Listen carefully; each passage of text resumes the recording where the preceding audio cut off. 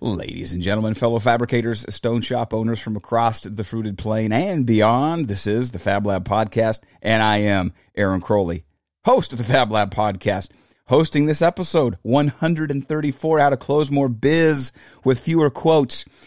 Not an unrealistic statement to make. I'm not embellishing. I'm not exaggerating. Just like the last two episodes where we've talked about quoting and talked about sales and the role that plays in your stone shop and the success of your company.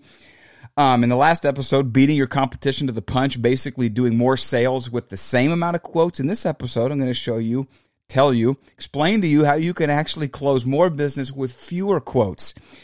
No joke. It's a lesson I learned back in 2011, and it still applies today. This will be valuable content because it'll make your sales department, it'll make your sales approach more effective. You will simply be able to do more with less. You'll be able to accomplish more with less resources and less effort. And man, it just makes your business more profitable and more successful and more effective in whatever it is that it does.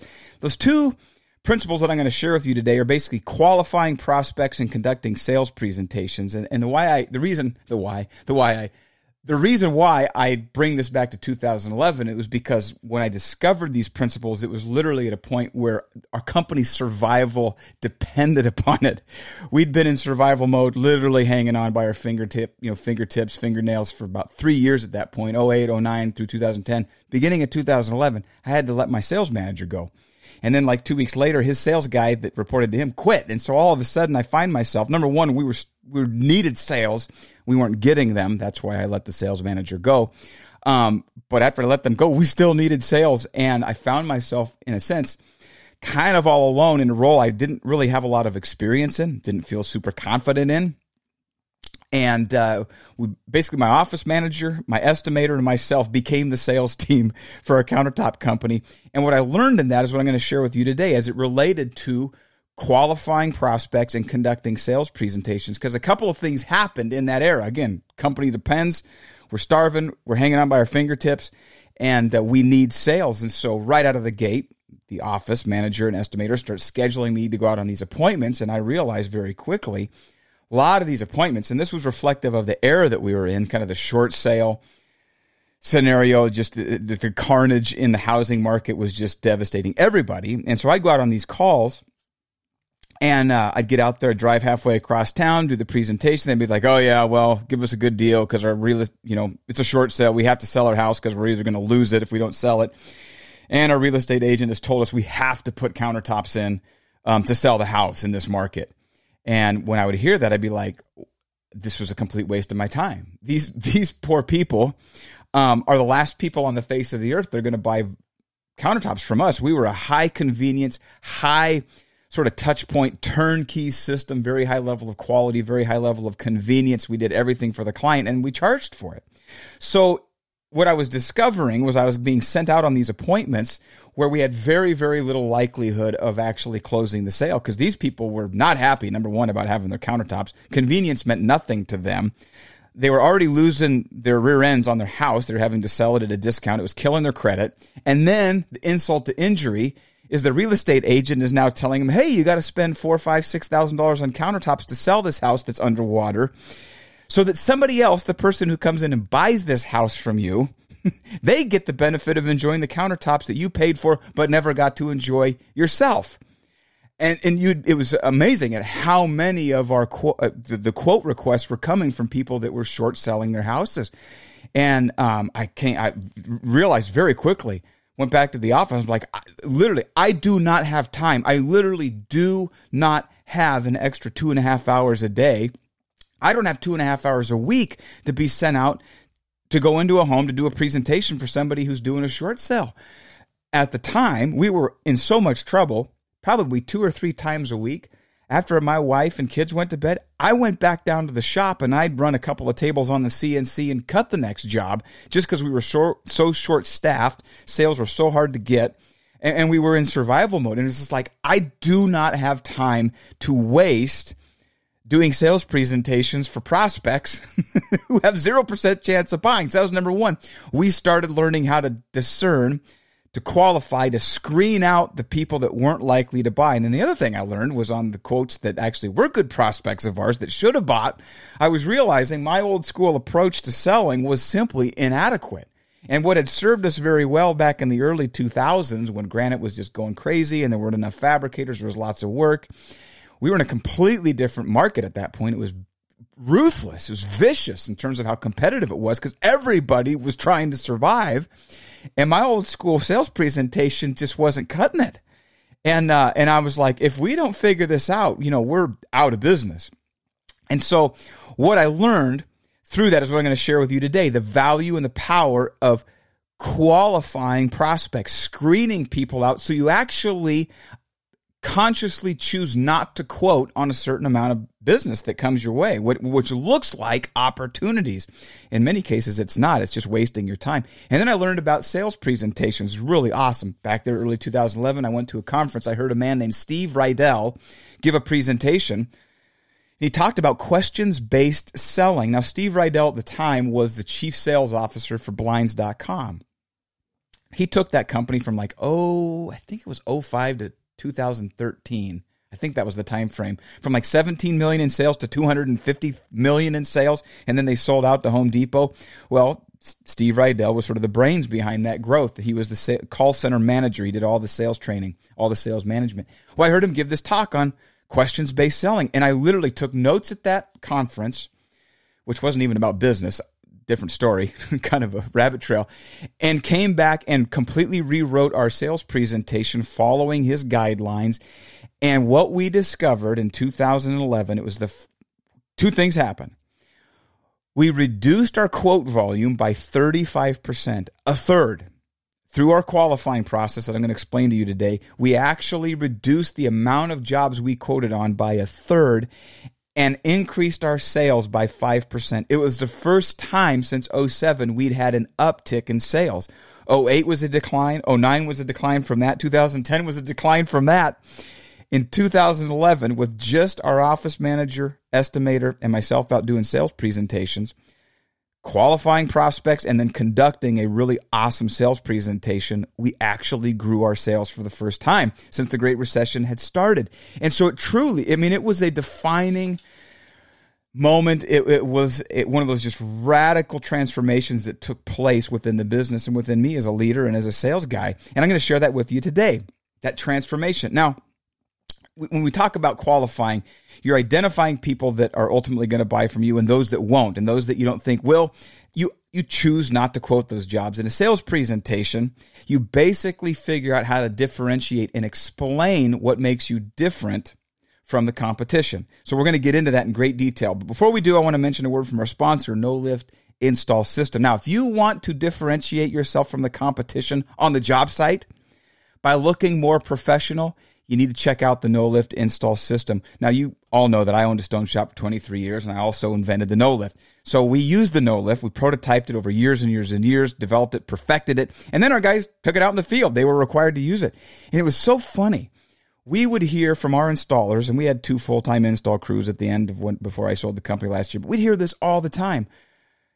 Customer was as impressed with the No Lift as they were with their countertops. Our installers experienced that over and over and over again. And for whatever reason, an unintended consequence or unintended benefit, I guess, of the No Lift was that people just saw us as noticeably more professional. We had invested in equipment. Now, in our case, we created the equipment and then created another company to provide the equipment to other fabricators.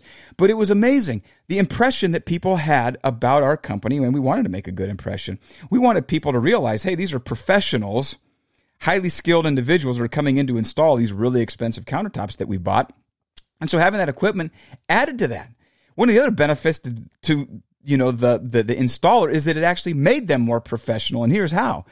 Instead of packing that $1,500 counter kitchen, all the cumulative countertops, loading them once, they've picked them up once, they load them again onto a dolly, and then they have to pick them up a third time in the job site. Most installers are absolutely wiped out. They're wore out. Those highly skilled professionals have expended all of their energy just getting the countertop onto the cabinets. They haven't begun the actual install yet, the work that actually requires their professional expertise. And so the benefit of the no-lift, fellow fabricator, stone shop owner, is this for your installers. You transfer all that wear and tear, you transfer all that fatigue onto the cart, let the cart put the countertops up on the cabinets. Number one, you look way more professional. You differentiate yourself from your competition for sure. Customer has a better perception of your business and the investments that you've made in it. And beyond that, you've invested in the experience of your installers. Now they're not wore out.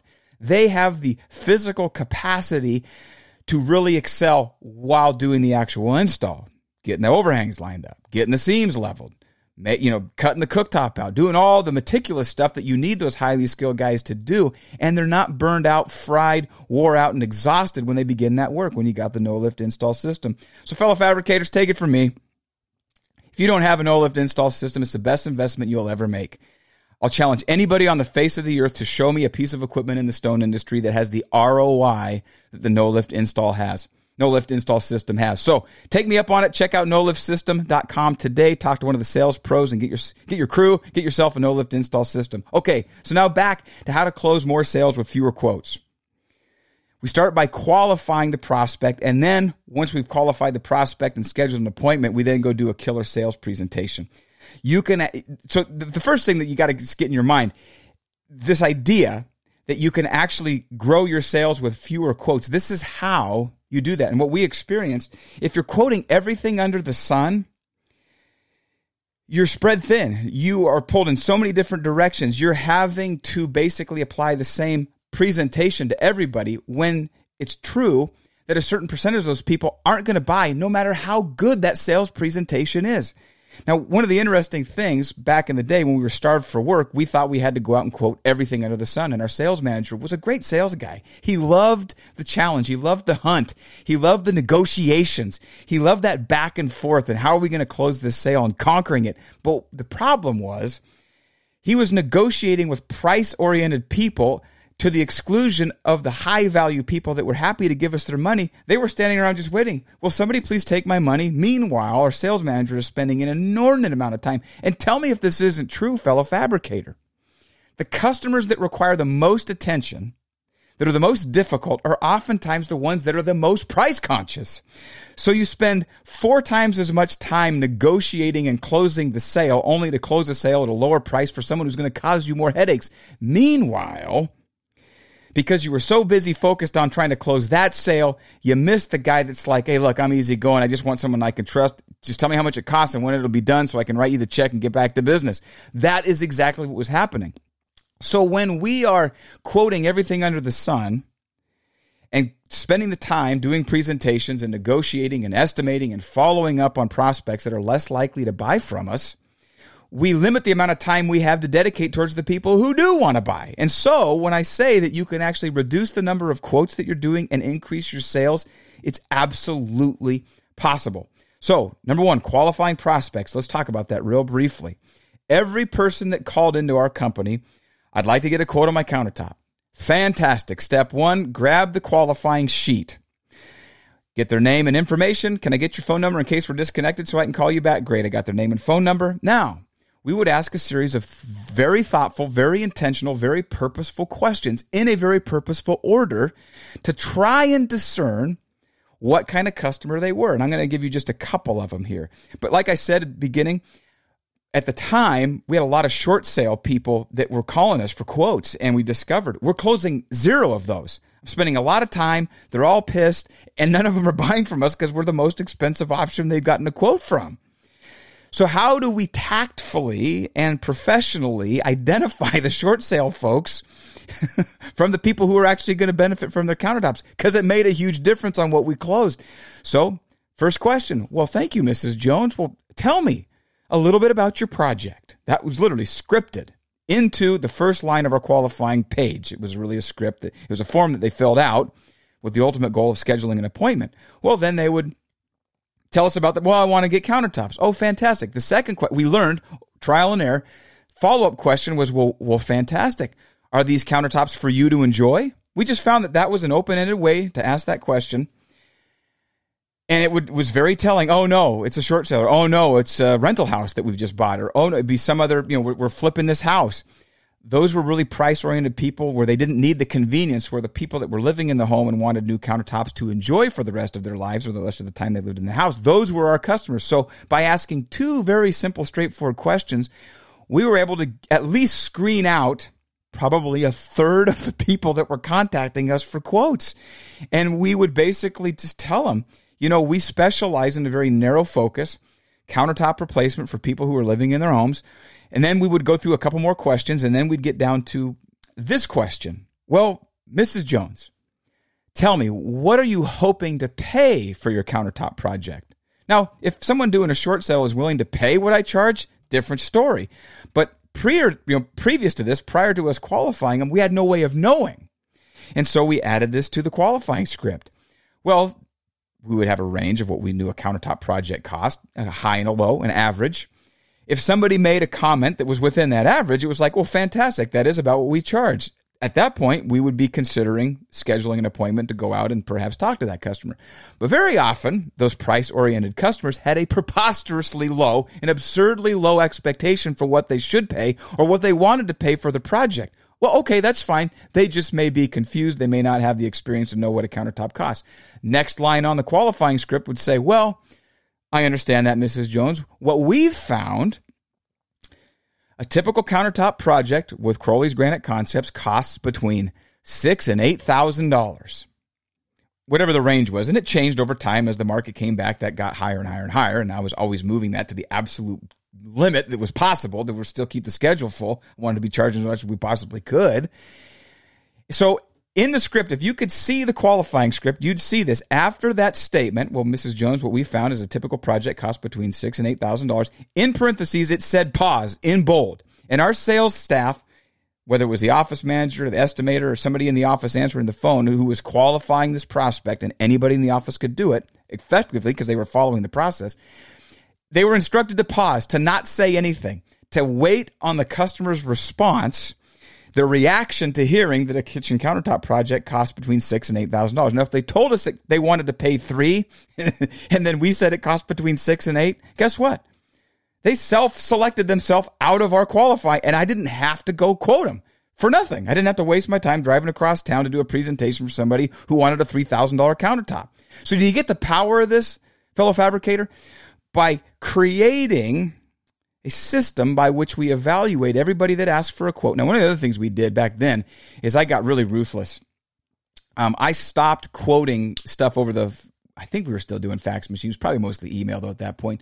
We basically told prospects, if you will not allow us to come into your home to do a presentation, and if you're unwilling to come to our showroom so that we can do a presentation, we actually refused to quote their project.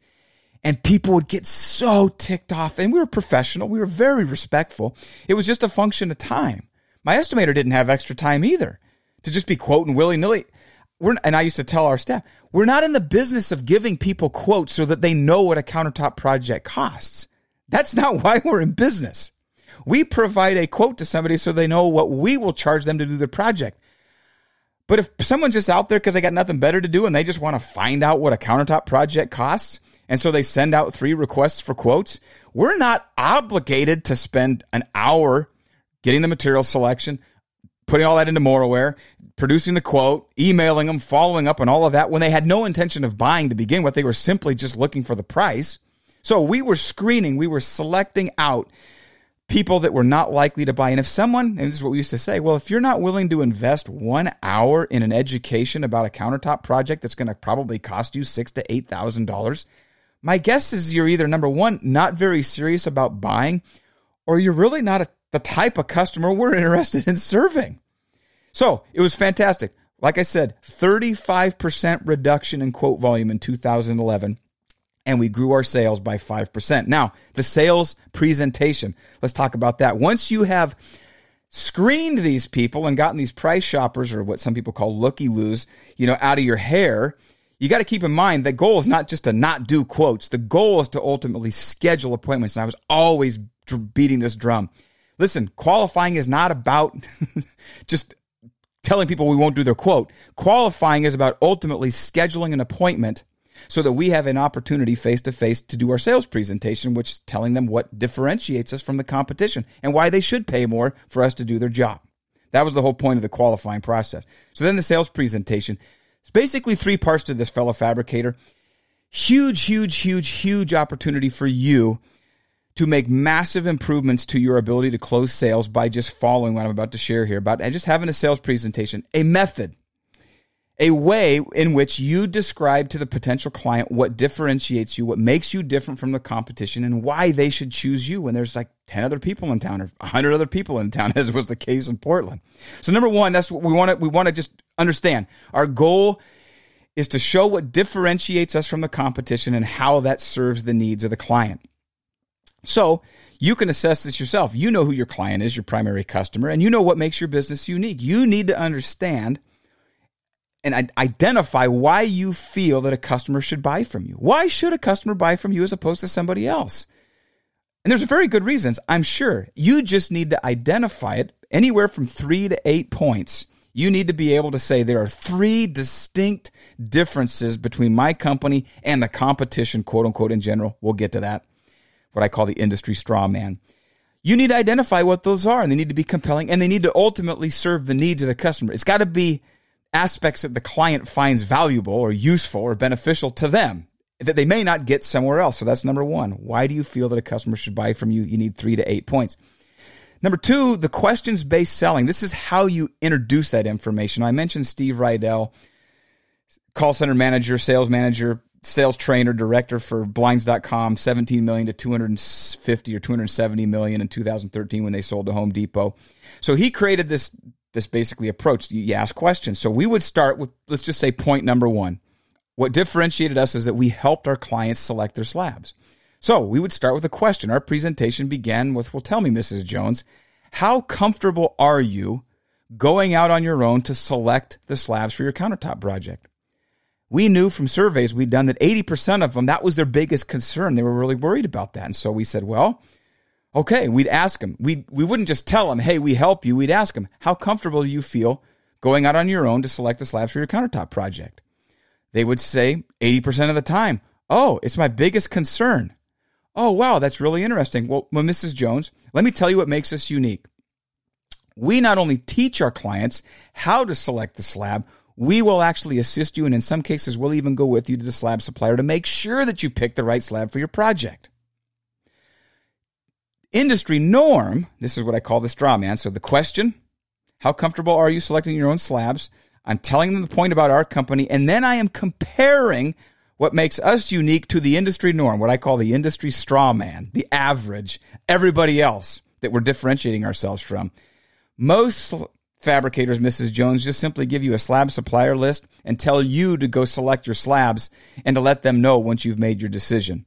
But we're unique in that we're not only going to teach you how to select your slabs, we're going to assist you, and in some cases, we're going to go with you to help make sure you pick the perfect slab. I can literally still say the words off the script years and years later. Then we go to point number 2. They'd be like, oh, wow, I had no idea that that's what the industry does. And wow, that makes you really unique. Well, let me ask you another question, Mrs. Jones. How do you feel about letting somebody else decide where the countertops in your kitchen are cut out of the slabs that you have painstakingly selected? Literally, that was the word for word question. That was the script. Some of them would say, well, I don't know how I feel about that. Well, industry norm is that the fabricator determines where your countertops are going to be cut. So it's going to be a surprise to you on the day of install what your kitchen actually looks like. We're unique, Mrs. Jones, in that we invite you into the process of laying out your counters on the slabs, veining, coloration at the seams, and we'll get your approval before we cut your countertops. So there are no surprises on the day of install. How does that sound? Oh, Mike, I had no idea that other fabricators wouldn't let me. Now, some would, I'm guessing, but as an industry norm, that was not common.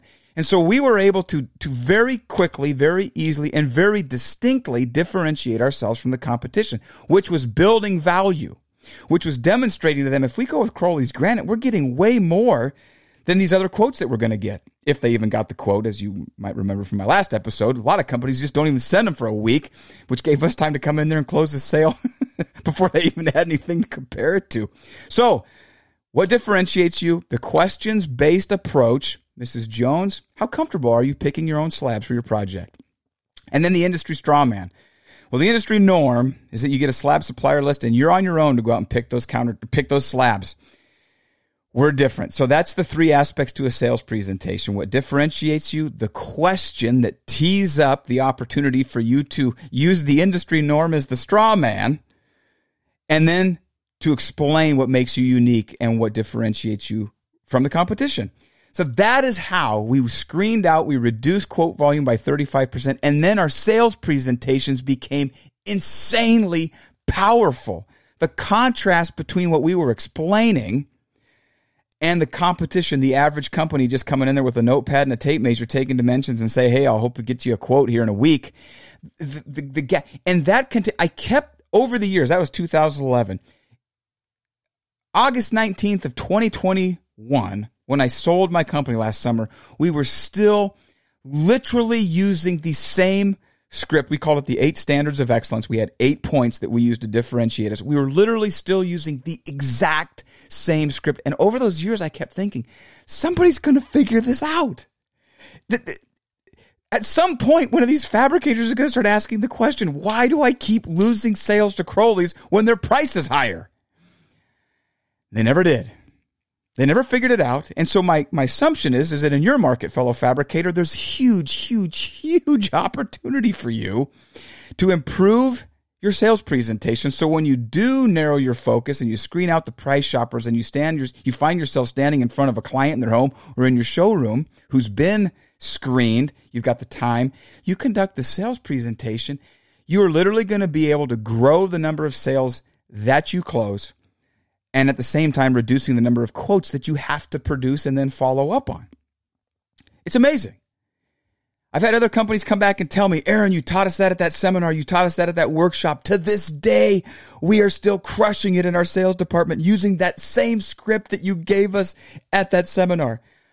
I've heard it over and over and over again, fellow fabricators. So I hope that this is landing, because I'm convinced, I know the value, I know the benefit that this can have in your business. Whether we're heading into a recession or not is irrelevant. This will just simply make you more effective. It'll make your business more successful. And if you can charge more, it'll make you more profitable. Because that's the whole goal. It's what I tell my coaching clients.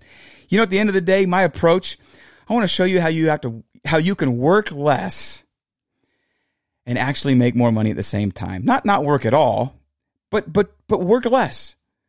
Work smarter and make more money. This is an aspect of that. How do you make your sales department more effective so you can close more business with less work at a higher margin than you're currently doing that? And so I want to make an offer to you real quick. Couple of options for you. You've heard me mention the Stone Shop Business Assessment. That's available in the show notes of this podcast.